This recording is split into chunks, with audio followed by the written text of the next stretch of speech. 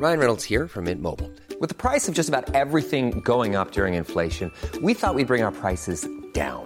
So to help us, we brought in a reverse auctioneer, which is apparently a thing. Mint Mobile Unlimited Premium Wireless. How to get 30, 30, bit to get 30, bit to get 20, 20, 20, bit to get 20, 20, bit to get 15, 15, 15, 15, just $15 a month? Sold! Give it a try at mintmobile.com/switch.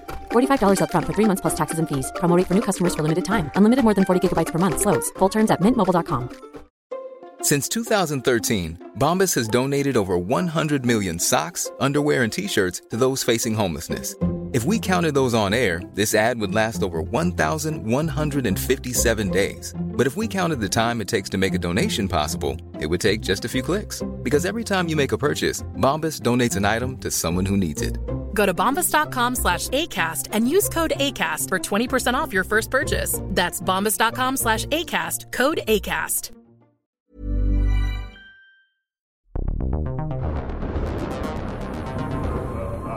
Hello and welcome to Kill Count, the podcast that dissects the deaths in some of your favourite horror movies. Each week we dive into a classic film, from Universal Monsters to Hitchcockian horror to Blumhouse. But to make it a bit more interesting, each episode the team will attempt to remember the number of kills that occur, and vitally, the gruesome details of these cinematic slayings. One host, who we like to call the Crypt Keeper, is the only one who knows which film we'll be discussing each week. The two co-hosts will have their knowledge put to the test. So, I'm going to be your Crypt Keeper for this week. My name's Mike. I'm a producer, film journalist, and horror podcaster. And joining me to discuss this week's film are my two regular co-hosts. To my left, a person obsessed with John Carpenter and someone who loves all 90s teen slashers, even the bad ones. Hello, Ali. Hello, Mike. Which is your favourite of all of the bad 90s teen slashers? I'm going to go with Disturbing Behavior. Ooh, good choice. Ooh, what a film. What a film. And to my right, a self-proclaimed B-movie aficionado who ardently believes that The Bird with the Crystal Plumage is and will always be the best film title ever. Dan, hello. Hello, Mike. Thank you for that introduction. Do you think that The Bird with the Crystal Plumage does the film live up to the title? No. I don't think any film could live up to that title. It couldn't possibly, could it? So, this week's film for the Kill Count Challenge is The Invisible Man from 1933. I love this movie. I gave it a rewatch, of course, this week in preparation for this chat, and it's so much fun. And also, very excitingly, there is a remake of The Invisible Man out in cinemas, and I actually got the chance to chat to the director, horror legend Leigh Whannell. So you're going to hear a little bit of that interview later on in the episode. But first of all, let's begin this game of Kill Count. So I'm going to start off by asking you guys to make your guesses. See if you can guess how many kills there are in this movie. You've got 1 minute to think about it. Off you go. While these two are making their guesses, I'm just going to remind everyone of the rules. So Ali and Dan will both write down how many kills they think occur in The Invisible Man from 1933. I'm then going to go through the film and go through each of the kills one by one. At the end, whoever gets the correct number of kills gets 1 point. If neither of them get it right, I, as the Crypt Keeper, will get 1 point. And we're going to keep score across the rest of the season. Okay, have you guys made your guesses? I've made mine. Ali's looking very unsure. Yeah, no, I've made a guess. Okay, all right. Let's hear them then. Dan, what did you go for? I went for a nice round 100. 100? Oh my God. 100. Mine is a percentage of that. I went for 25. Really? Amazing. So both quite high. Both quite high. Yeah. One slightly higher than the other. What made you go for 100, Dan? One of the few things I remember about the movie was there was a big train crash. Right. And I tried to calculate how many people you could fit onto a train, plus any of the other people that died in the movie. Uh-huh. And I thought I'd go for a nice round 100 because you can remember it easily. Interesting. Yes. No, I remember that there was something like that as well, but I've just put it at a much lower number. It was a really small train. It was a very small train. Let me tell you, and obviously I won't reveal the number yet, but I'll reveal this fact before we go any further, that this is actually the movie with the biggest body count in the horror genre, officially. According to most sources that I've read on the internet, which is amazing for a 1933 film. It's the biggest amount of single bodies piling up in a single film. So wow, there you I'm go. rethinking my guess now. But you never know. 25 is still pretty high. It is still pretty high. So let's get into it. Let me ask you as well, briefly, what do you guys think of the film as best you remember? Did you like it? Are you fans? I did like it. I think with those early movies, even just outside of horror, it can be difficult as a viewer, today to watch them because some of them really haven't aged that well. But I remember digging The Invisible Man.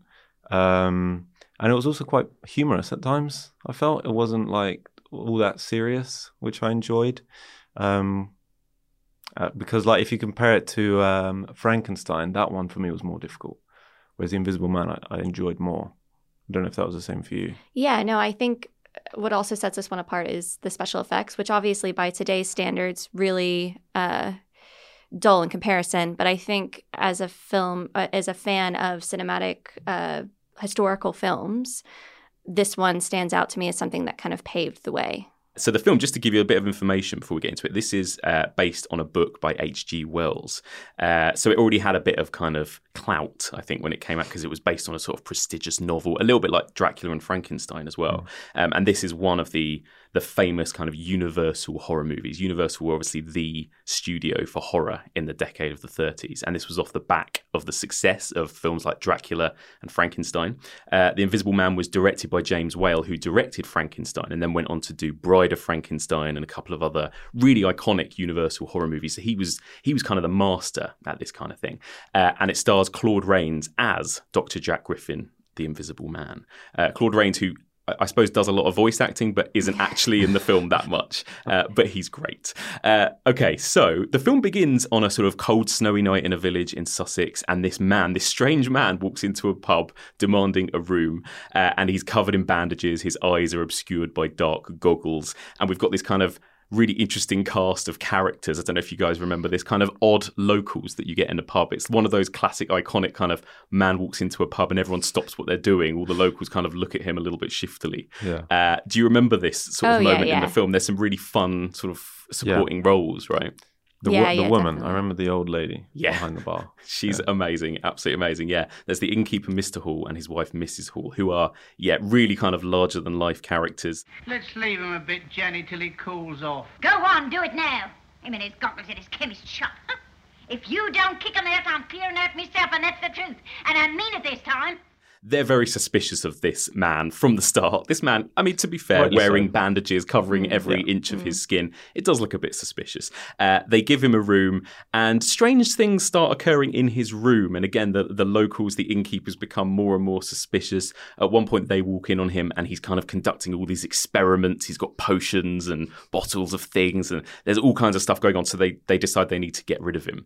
And at one point, Mrs. Hall walks in uninvited and actually catches him taking his bandages off, and we see for the first time, this is about 15 minutes in, that he is invisible. And it's actually a really cool visual effect. I don't know if you guys remember, it looks pretty good. It was done by Claude Rains, the actor. He was wearing a kind of completely black velvet suit that covered all of his skin.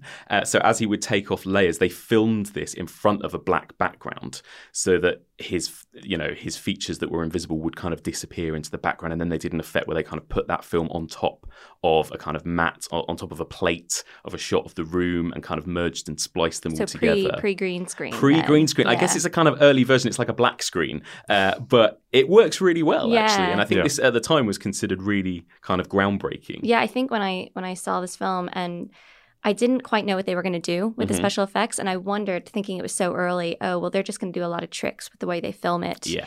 And then they kind of have that, it feels like a big reveal. Yeah. And you think, oh, wow, no, they've really come to play, and this is going to be very visually interesting. Yeah, it's great. Does it put you off, like, watching a film this old, Dan, like, when things like the effects and the performances are a bit dated compared to now? A little bit. I mean, I have to say with this one, I remember being surprised, I think, what Ali was saying. It's crazy. Like, 1933 it came 1933. Out. That's, I mean, I don't know of any other experiments of this nature being done around then, but it seems pretty groundbreaking. Yeah. In the field. And I remember seeing it, and I thought it was like one of these like slightly remastered versions where maybe they cleaned it up. George Lucas. Yeah, exactly. Him specifically. But yeah, it is crazy for the time it was made. Yeah. I remember that. Yeah. I think it must have been pretty astounding and groundbreaking for audiences at the time. And they don't hold back on those effects as well. I kind of thought, oh, maybe you'd see it once or twice in the movie. It's really but there consistent. are whole scenes where he's like, we'll get to later, where he's just, wearing pajamas and nothing else. So you see this kind of pajama suit running around and everything. It looks great. It's really convincing. It does. So these people, these locals, these innkeepers are getting increasingly suspicious, of course, of this invisible man. And this invisible man, Dr. Griffin, he's acting more and more kind of unhinged as the story goes, and he gets more and more dangerous. And then there is a moment when all of the locals come upstairs to chuck him out of the pub, including this policeman. He kind of loses it at that point and starts kind of manically laughing. He starts taking off his clothes, revealing that he is completely invisible, and attacks them all and essentially chases them, throwing stuff around the room. An invisible man can rule the world. Nobody will see him come. Nobody will see him go. He can hear every secret. He can rob, wreck, and kill. Not if he can't get no further than this room, he won't. You shut the door. He tries to throttle a policeman. The policeman doesn't die, though, so that is not our first kill. No, but I didn't put that one. Okay. He does try to strangle somebody, and he just causes havoc in this village then. Havoc in a kind of like old farce sort of way. So he kind of takes people's hats off and throws a bicycle and does various things like that. Can I comment on that as well? Yeah. Because I think about, there's a point where he's riding the bicycle. Yeah. And I just think about the fact that he's naked. Yes. Surely that's uncomfortable for him. Yeah. And it's very cold. It's cold outside. It's snowing in this film throughout. I think when I think about the fact that has to be completely naked to run amok, it just adds a level of hilarity to it. Yeah. That obviously isn't visually available on screen, but it's just fun for the viewer still. Do they address that? They do, because he talks about how cold he gets, when he's hiding. There's also some quite gross bits when he sort of describes how he can't go out in public as an invisible man after he's eaten for up to 2 hours because his food will be visibly digesting in his stomach, and he has to wait until it passes through him before he can then go out and not be seen as an invisible man, which is pretty gross. Yeah. Yeah. Didn't really ever think about that with invisibility. These are the things you have to live with when you're an invisible man. Yeah, these are the sort of things you've got to think about. So then we kind of get a bit of backstory. We go to this doctor, Dr. Jack Griffin. He has a colleague, Dr. Kemp, and he has a fiancée called Flora. And we see that the two of them are discussing that Dr. Griffin was experimenting with this drug called monocaine, and this drug which is very, very dangerous and not only turns people invisible, but also drives people mad. So that's the reason why this invisible man is doing what he's doing. So he's kind of stuck invisible, and also he's slowly kind of losing his mind and becoming more and more dangerous. So kind of more carnage ensues. And I wanted to take this opportunity to ask you guys, this is going to be another thing we're going to discuss each week, about how you might survive these kind of situations. Now, obviously, there's a big scene in the middle of this film where he attacks all of these people in this pub, in this country pub in Sussex. If you were being attacked by an invisible man in a pub, how would you survive? I'm going to say I would grab the nearest bottle of Baileys. And it's specifically Baileys because it's quite thick. It's thick. Yeah. I feel like if you just threw water at him or even like some other sort of spirit, it would, it wouldn't make him visible. Throw Baileys on him instantly. He's no longer invisible. And then I can just take him on, brawl for brawl, Perfect. So. Nice. Although, what a waste of Baileys. But I mean, it is. But, it's the price you have to pay for fighting the invisible man. It's true. Dan, what about you? I don't think I have as thought out a response as Ali. My instinct would be to go into a corner because that would limit the angles that he could come at me from. Beyond that, I'm not sure. I could maybe get some of the tables and build a fort around me. Nice. I wouldn't confront him directly. Maybe offer him a drink. Maybe all he really needs is some conversation. To be understood. Maybe that. Yeah. Let's go with that. And then if I die, sure, fine. That's fine. Fine. That's fine. Fine. So be it. Add me to the kill count. That's fine. Lovely. So speaking of, the Invisible Man then He goes to try and enlist his old colleague, Dr. Kemp, as his accomplice. And he basically has this plan, as all great villains do, to dominate the world through a reign of terror. And Dr. Kemp is a bit unsure about this, I think, but he's a little bit scared and kind of agrees to help him. He then has to return to this pub to collect his things, the Invisible Man. He goes back into this pub, and that's when the kills begin. So there are a whole bunch of police officers in this pub, and he commits his first murder. Does anyone remember what the first kill of the film is? I don't. I remember someone falling down the stairs. Is that? That does happen, but they don't die. They don't die. Yeah. No, that's earlier in the film, I think. Okay. I think I'm going to say he kills a police officer because there's so many of them swarming around, but I don't know how the police officer perishes. It is a police officer. It's kind of unclear, to be honest, exactly how he kills him. It seems like he kind of throttles him, throws him to the ground, and then just to make sure, he smashes a table over his face. Wow. So we see this policeman just kind of collapse to the ground as if he's being strangled, and then this table being lifted on wires and then just dropped on this policeman.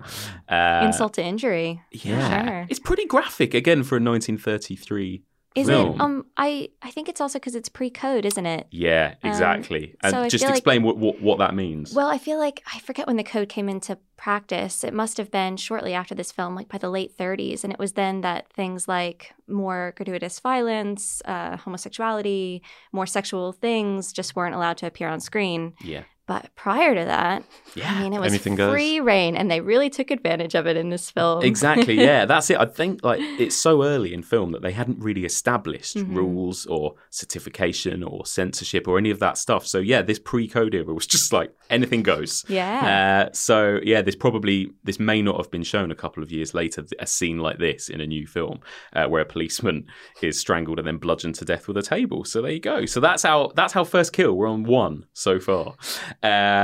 His assistant, Professor Kemp, does, of course, betray him by telling the Invisible Man's fiancée, Flora, the plan. The Invisible Man finds out, and he vows to kill Kemp at 10 p.m. the next evening. I don't know why he doesn't just kill him there and then, but it's quite scary. I think he wants to put the fear in him. Yeah. He's playing the long game. He really psychs him out. He just comes to him in his room and says, tomorrow night, 10 p.m., you will die. That's pretty ominous, isn't it? He's a pretty good villain. He is, actually. He just is having a good time. He is. He's laughing maniacally. He's running around naked. I mean, as far as villains in horror films go, he is high up there. Yeah. He's pretty good, isn't he? This actor, Claude Rains, is great because, again, he mainly just has to do a lot of voice acting, but he's got this great kind of plummy English villain voice, doesn't he? I shall offer my secret to the world with all its terrible power. The nations of the world will bid for it, thousands, millions. The nation that wins my secret can sweep the world with invisible armies. I think he was a theatre actor. I don't think he'd done much film before this, but I think they were worried initially that he was too big and theatrical for film. But he kind of needed to be. He for needed this to role. be for the Invisible Man, exactly. I think because he wasn't doing kind of subtle film acting here, he was just acting with his voice and running around, half naked in pajamas or covered in bandages. I think he got away with it. So he did a pretty good job. So then after that, so the Invisible Man says he's going to kill his assistant at 10 p.m. the next evening, and then the next 24 hours are basically a killing spree, and it's absolute carnage for the next sort of section of the film.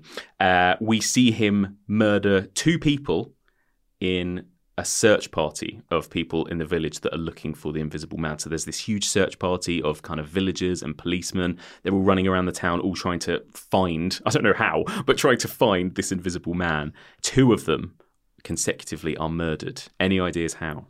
Well, first of all, I definitely got that wrong because I only put 1 person. I remember how. They're just thrown off a cliff, which is what a way to go. Yeah, I remember. Yeah. I didn't know there was a second person. Yeah, we see 2 thrown off a cliff. Both of them? Yeah, just one after the other. Just like 1, 2, man. bam, bam. In addition to going crazy from this drug, he seems to have gained super strength. Yeah. As well. Yeah. Yeah. He's very sneaky as well. Like there are moments when he'll just get in the middle of a crowd and just start doing things. It's like, how is nobody noticing? Yeah, I remember a part where he steals money from a bank. Yes. And he's just throwing money around. Yeah. He's giving back to the people. There you are. A present from the Invisible Man. Money, money, money, money.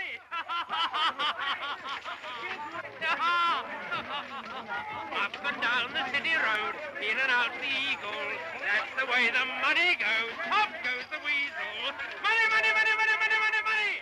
You know, I think of all of the Universal monsters, he is the one that had the most fun.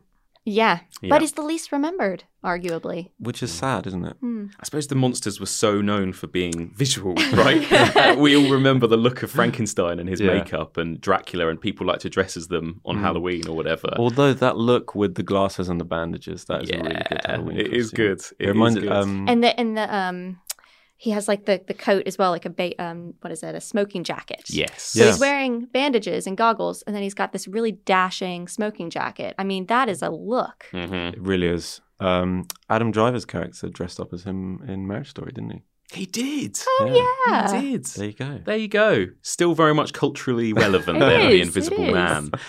Who was your favourite Universal sort of monster of that era? I'm going to say Frankenstein, but not because of the originals, but because I grew up loving Young Frankenstein. Oh, yeah. And so and when I was younger, I used to think Young Frankenstein wasn't a comedy because I didn't understand that it was. It was in black and white and people were screaming. And so I used to be really frightened by it. Yeah, it is quite frightening. When I was older, I realized it is completely a comedy. It is a comedy, but also Mel Brooks really kind of takes the horror seriously, I think. Yes, he does. He does. Yeah, it's great. Dan, what about you? Favourite monster? I think, I know it's kind of a boring answer, but Dracula is really good.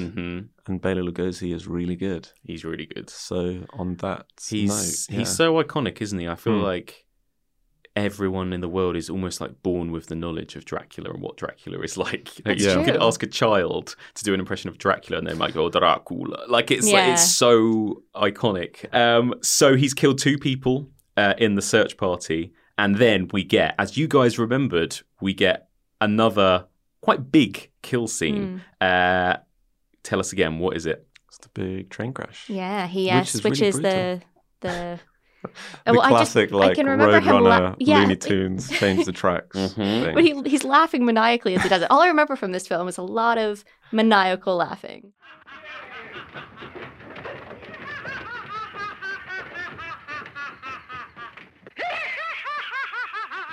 And then the train crashes down. Yeah.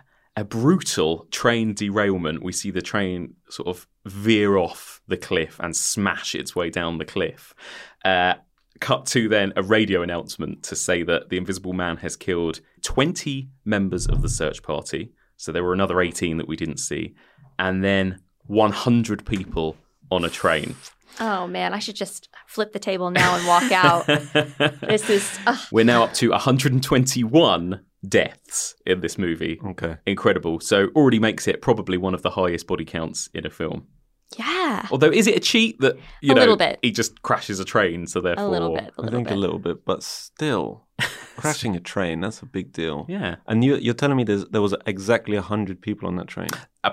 According to the radio announcer on the film, exactly 100 people. What are the odds? That seems a little unrealistic. Seems like an approximation to me. Would you have preferred it, Dan, if it had been like 119 or 102 or something? It's quite rare to get a nice round number like that. Yeah. Right? But that's just the way the Invisible Man rolls. He knew that. Yeah. It was all calculated. It was. Okay. It was. So there you go. He kills 20 search party members, 100 people on a train.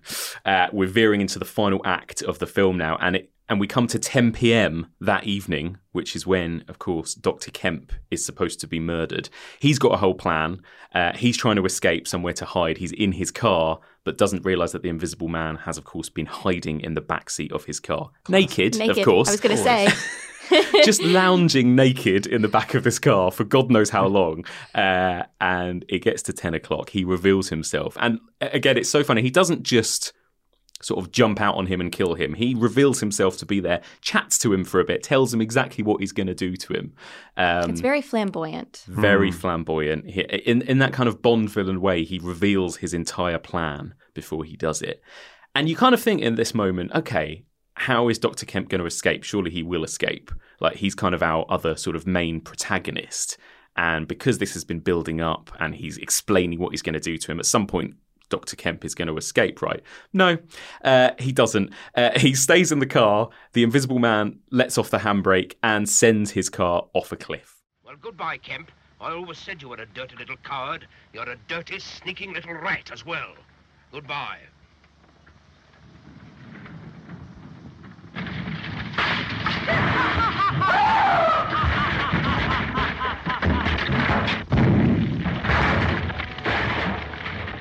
So that's our next kill. Dr. Kemp, his car, very similar to the train, drives off a cliff and smashes to pieces at the bottom. Again, quite graphically. Yeah, I did have this kill. I know that I'm wrong already, but I want to note that I did get this kill. But I do remember this is really graphic. And this is the moment for me, I thought this is like out of a Fast and Furious film, you know? It is. It's brutal. Do you remember this moment, Dan? I absolutely do. It's really well done. It is. Isn't it? It is. Because I just remember, because it goes down a cliff and it bursts into flames and it's just shot really well. Yeah. Like surprisingly well for 33. And like thinking about all the films that came in the decade after that, for example, you never saw that kind of brutality on film again, I think. All the war films that were set over the 40s and even into the 50s, I just think about Alfred Hitchcock, even stuff. Yeah. There wasn't anything quite like that until maybe Psycho. Yeah. And even then, you don't have that much carnage en masse in the same way that you do here. Yeah, it's pretty brutal. So we're up to 122 deaths now, 122 kills. Do you guys remember if there are any more in the rest of the film? Want to take any guesses? Well, I'm going to say that the Invisible Man himself meets his demise. The Invisible Man. Anyone else before that? I don't think so. I feel like Kemp was the penultimate kill. Maybe a sneaky little police officer, maybe, but I don't think so. Sneaky little police officer. Little sneaky police. They are pretty sneaky. They join hands. Was this before he gets out? They make this perimeter around his house, joining hands. Yeah. It's a really bad plan, the policeman make. Yeah, it is. They are very bumbling detective types, aren't they? They are. They're like comedy police constables, aren't they? It's amazing. It's very camp, actually, this film, isn't it? It's very kind of high camp and theatrical. You're talking about the moment when I think they surround a building that they know he's in and they think, how are we going to keep this Invisible Man in? So they all just stand in a line and join hands and kind of set their feet apart as well. So it's almost like they're playing British Bulldog or something or whatever it is. And trying to keep him in. And then the Invisible Man kind of messes with them by kind of lifting up their legs. He's having so much fun. He's having so much fun. And I'm having fun watching him. Yeah. So the Invisible Man, he's killed Dr. Kemp. His killing spree is almost complete. He then goes and seeks shelter in a barn in the middle of a snowstorm. And there's a farmer there who notices in his seemingly empty barn, he suddenly hears some snoring and he sees a kind of indentation in some hay. He's like, oh, maybe this is that Invisible Man that everyone's talking about. So he tells the police. And the comical police, once again, turn up at this barn and they surround the area. But this time they kind of have the elements on their side because as the Invisible Man wakes up and tries to escape, do you know how they catch him? How they spot him? Do you remember? The snow? Yes. Oh, yes. I was remembering fire. But I was like, how do they catch him with that, though? But... Yeah, no, you're right. First of all, they set fire to the barn in order to lure him out. I see. And then they see the footprints in the snow. Shoot him and kill him. So that is the next kill. It is, as you guys predicted, the Invisible Man himself. And then the last scene of the movie is him kind of on his deathbed with his weeping fiancée at his side, and he slowly becomes visible. And that's the first time we actually see Claude Rains, the actor, see his face.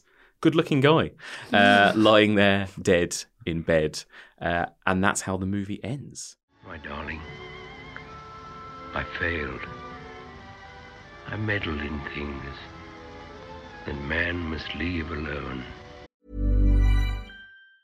Mom deserves the best, and there's no better place to shop for Mother's Day than Whole Foods Market. They're your destination for unbeatable savings, from premium gifts to show-stopping flowers and irresistible desserts. Start by saving 33% with Prime on all body care and candles. Then get a 15-stem bunch of tulips for just $9.99 each with Prime. Round out Mom's menu with festive rosé, irresistible berry chantilly cake, and more special treats. Come celebrate Mother's Day at Whole Foods Market. Burrow is a furniture company known for timeless design and thoughtful construction, and free shipping, and that extends to their outdoor collection. Their outdoor furniture is built to withstand the elements, featuring rust-proof stainless steel hardware, weather-ready teak, and quick-dry foam cushions. For Memorial Day, get 15% off your Burrow purchase at burrow.com/ACAST, and up to 25% off outdoor. That's up to 25% off outdoor furniture at burrow.com/ACAST. Ready to pop the question? The jewelers at BlueNile.com have got sparkle down to a science with beautiful lab-grown diamonds worthy of your most brilliant moments. Their lab-grown diamonds are independently graded and guaranteed identical to natural diamonds, and they're ready to ship to your door. Go to BlueNile.com and use promo code LISTEN to get $50 off your purchase of $500 or more. That's code LISTEN at BlueNile.com for $50 off. BlueNile.com, code LISTEN.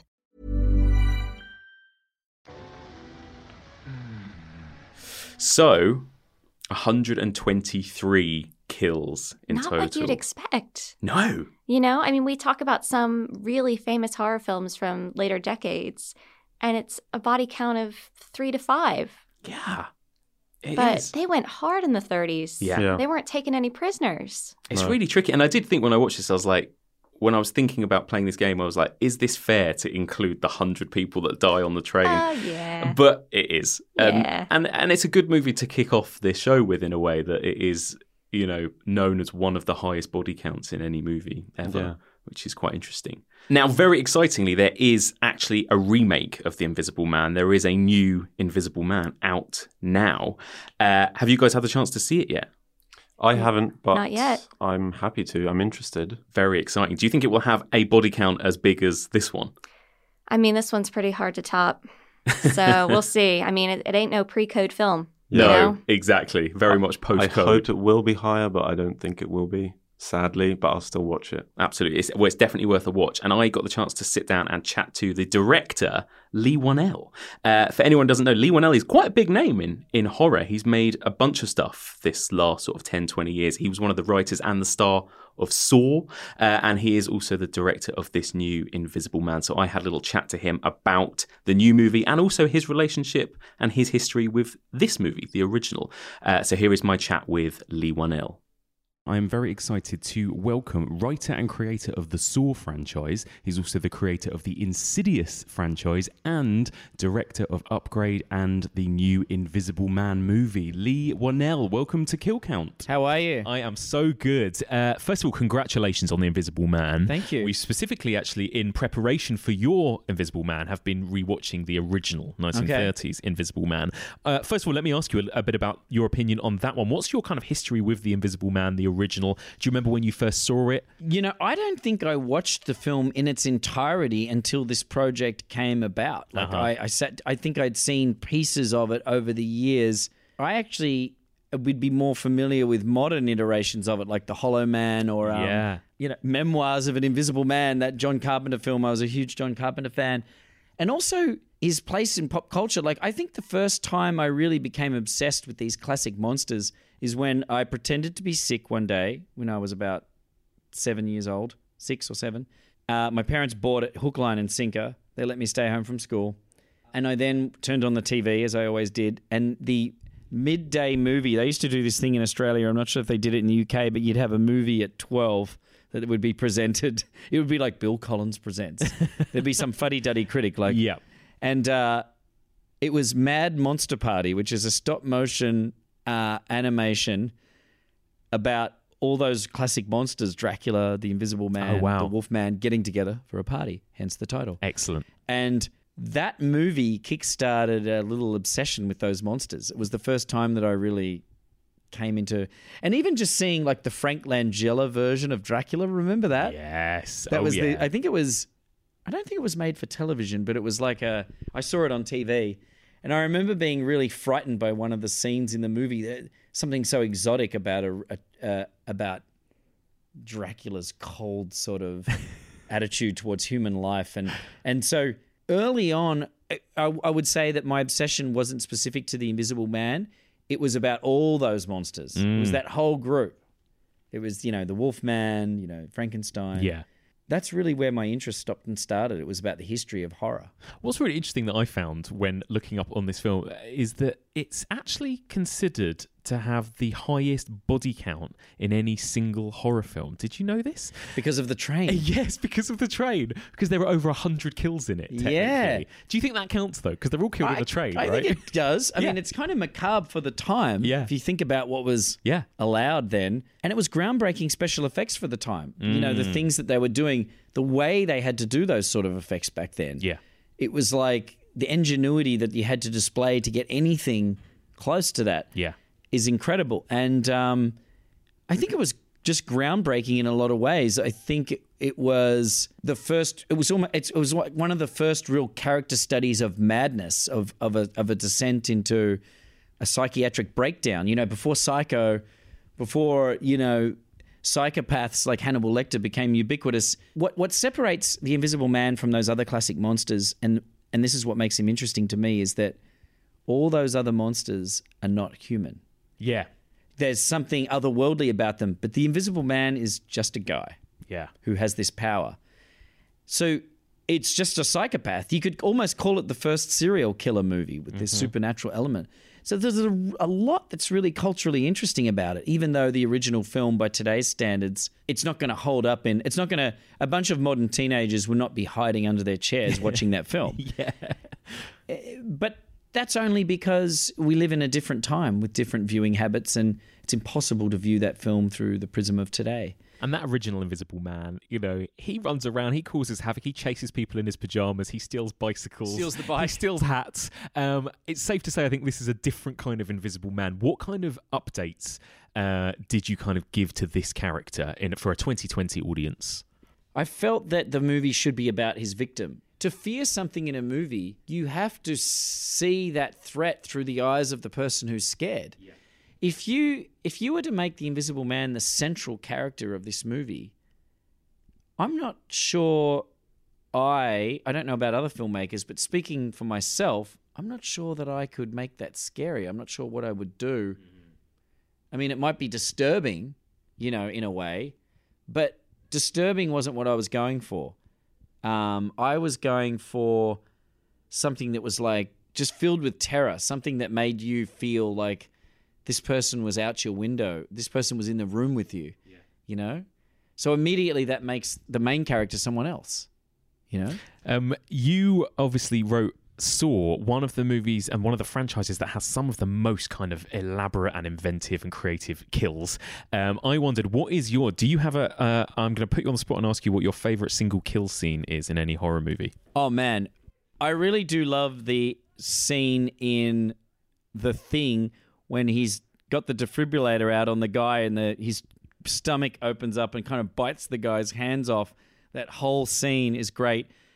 But I think probably the most iconic, it's got to be the chest burster from Alien. Scene, it's going to go down in the history books. It's you have other amazingly iconic kill scenes, the shower scene from Psycho, of course. But the chest burster is so primal. I mean, can you imagine watching that film in theaters when it first came out? I think I was probably 2 years old when that film first came out, but audiences had never seen anything like that. Yeah. Now the chest burster is part of pop culture and everybody knows about it. But imagine watching it for the first time and not knowing that it was coming. Yeah. It would be like a sledgehammer to the face. And I'm always trying to recreate that feeling. I want to give audiences the same feeling that audiences had back when they first watched Alien. Like, can I do it? Can I shock them that much? Yeah. I'm going to finish with a little game here. This is a little challenge that we do. Again, speaking of kind of kill counts, I'm going to ask you which of your films has the greater amount of kills in it and test your memory on some of your films. And this includes films that I've written, not just directed. Exactly. Okay, let me think for 1 second. I'm going to give you a choice of two, and then you're going to say which is higher. Okay. First of all, Saw or Insidious, which has the greater kill count? Saw. Correct. Saw 1 or Saw 2? Saw 2 has the bigger kill count. It does. Saw has 6. Saw 2 has 8. Okay. Saw 2 or Saw 3? 2. Incorrect. Saw 3, they go up each time. They go up each time. Okay, Saw damn it. 3 has 9 kills. 9, okay. And then finally, Saw 3 or Upgrade? Okay, let me think for a second. There's guards. Upgrade.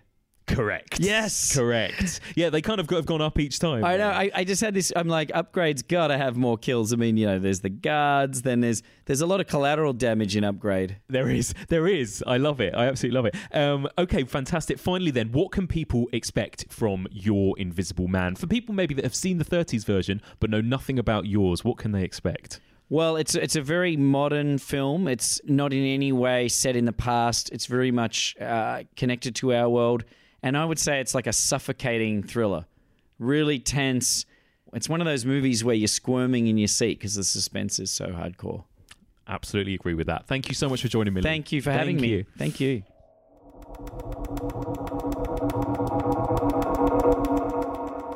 Before we wrap up, we're going to recommend another feature of the show. Is we're going to recommend each week a B movie of the week. Ali, you've got our B movie of the week recommendation this week, have you not? I do. I have some hot trash for you. Excellent. I want you to, if you can, try and find a way to link it to The Invisible Man any way you can. That's your challenge for this recommendation. Okay. Well, you know what? I'm going to start talking and then I'll find the link. Okay. So I watched 1991's The Unborn. Have you heard of this film before? No, I have not. Okay. Well, it is very capable. It is, the thing about it is that it's not the best film, but what it is that it is an all-star crew and cast from a horror background. So the director and his debut is Rodman Fletcher, who you may know from Leprechaun 2. Of course. And Idle Hands. But I think the biggest draw here is that it's produced by Roger Corman. So you're like, oh, well, he knows what he's doing. So, I mean, he is the pop pope of cinema, as they say. So it also is starring Brooke Adams, so Invasion of the Body Snatchers and Dead Zone. It has James Karen, who I remembered immediately from Poltergeist. But he's also in Return of the Living Dead. He plays a crazed OBGYN. So love it. Always a good time. Love it. And there's some really fun cameos from Lisa Kudrow, pre-Friends, and she's a brunette. Oh, I love it. Yes, it is really... Is this the role that got her Friends? She had 3 lines in it. So maybe. I love it when actors like that have early appearances in these kind of crappy horror films. It's like Jennifer Aniston in Leprechaun, isn't it? Which she now tries to hide from her Yeah, maybe that's how they got together. It's because they were both in Rodman Fletcher films or something. There you go. She can never hide it. She can never hide Leprechaun. She'll always be the woman from the Leprechaun. And then we also have Kathy Griffin playing a new age lesbian who's teaching Lamaze classes. Love it. So just some moments to really entice you to watch this. There's a small demonic child that electrocutes her brother, and then she's rubbing Brooke Adams' pregnant belly during the funeral for the brother. Oh, wow. There's also Kathy Griffin's demonically impregnated lesbian lover murders her violently with a hammer while screaming, "The baby needs my love now." Oh my God. So I need to check this out. I mean, it's worth it. I watched it on a rainy Sunday afternoon, and I can tell you it was time well spent. And then finally, the fetus, when it's finally born, kills its unsuspecting father with a knitting needle, just lobotomizes him right through the eye. Eek. So basically, she's carrying this child, and James Karen, who's playing the kind of satanic doctor, he is responsible for the baby not being completely human. It's not satanic. There's no cult stuff. It's sort of he's trying to create a superhuman, and the babies are all evil, and they're killing the mothers. But she actually aborts the fetus, but it survives and it comes back, and then it just starts killing everyone. So I mean, wow, it was a great film. There was a pretty high body count, so that's how I might tentatively connect it back to The Invisible Man. I mean, It was a fetus out to murder everyone in its path. And I feel like The Invisible Man was also on a similar rampage. So. Yeah, similar amount of carnage there. Yeah, there was a lot of carnage. Yeah, okay. Oh, yeah, The Unborn. That sounds good. I'm going to track that down. It was not that great of a film overall, but I think, I'm going to be honest with you, but there were some redeeming moments, and I had a good time. I'm in it just for Lisa Kudrow. Like I said, she's in it for about 3 lines. That's fine with me. She's a very chipper receptionist. Yeah? Does she die? She does not. Okay. She does not. I'm in. And that's it for this week. Thank you so much for joining us for another Death by Death breakdown of a classic horror film. For more Kill Count content, check us out on Instagram at KillCountPod and Twitter at KillCountPod. You can also watch tons of great horror content on Fear, the home of horror on YouTube. All links are in the show notes. Join us next time for another episode of Kill Count. Kill Count is hosted by Ali Penelope, Mike Munzer, and Dan Iacono. Produced by Jake Cunningham and Jake Yard. Edited by Jamie Meisner. Social media by Ugne Dereshkevichuta. If you're still listening, hello. We're going to bring you a little post-credit treat here, and this is going to be something that happens every week on this podcast, a little feature that we call Horror Haiku. So one of us is going to have written a horror haiku about a particular film. They're going to read it to us, and we have to try and figure out what that film is. So this week, Dan, you are writing this week's Horror Haiku. Take it away. Norwegian horror, don't you dare steal their treasure. A whole lot of fun. Oh, it's a lovely haiku, Dan. Thank you. Ali, any ideas? The word Norwegian immediately throws you off. Terrified me because I call into question my knowledge of any Norwegian horror films. It's a film that you don't immediately know it's Norwegian. You know it's foreign, but you wouldn't guess it's Norwegian. Are you allowed to give us hints? Well, I guess the haiku is the hint. Don't steal their treasure. I'm going to take a punt. Do you know it? No, I don't know for sure. And I'm not 100% sure if this is even Norwegian, but I'm going to take a punt. Troll Hunter. That's a good guess. But it is incorrect.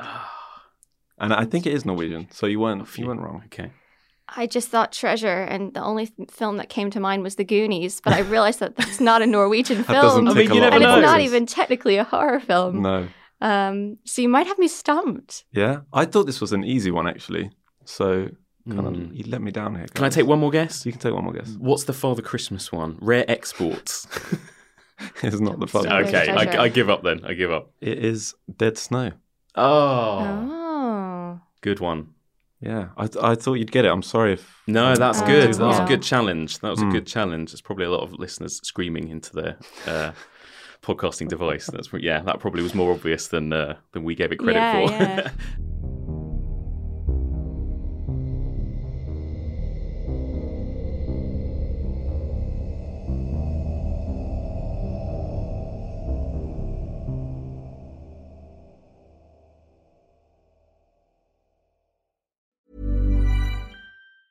Mom deserves the best, and there's no better place to shop for Mother's Day than Whole Foods Market. They're your destination for unbeatable savings, from premium gifts to show-stopping flowers and irresistible desserts. Start by saving 33% with Prime on all body care and candles. Then get a 15-stem bunch of tulips for just $9.99 each with Prime. Round out Mom's menu with festive rosé, irresistible berry chantilly cake, and more special treats. Come celebrate Mother's Day at Whole Foods Market. Hey, it's Danny Pellegrino from Everything Iconic.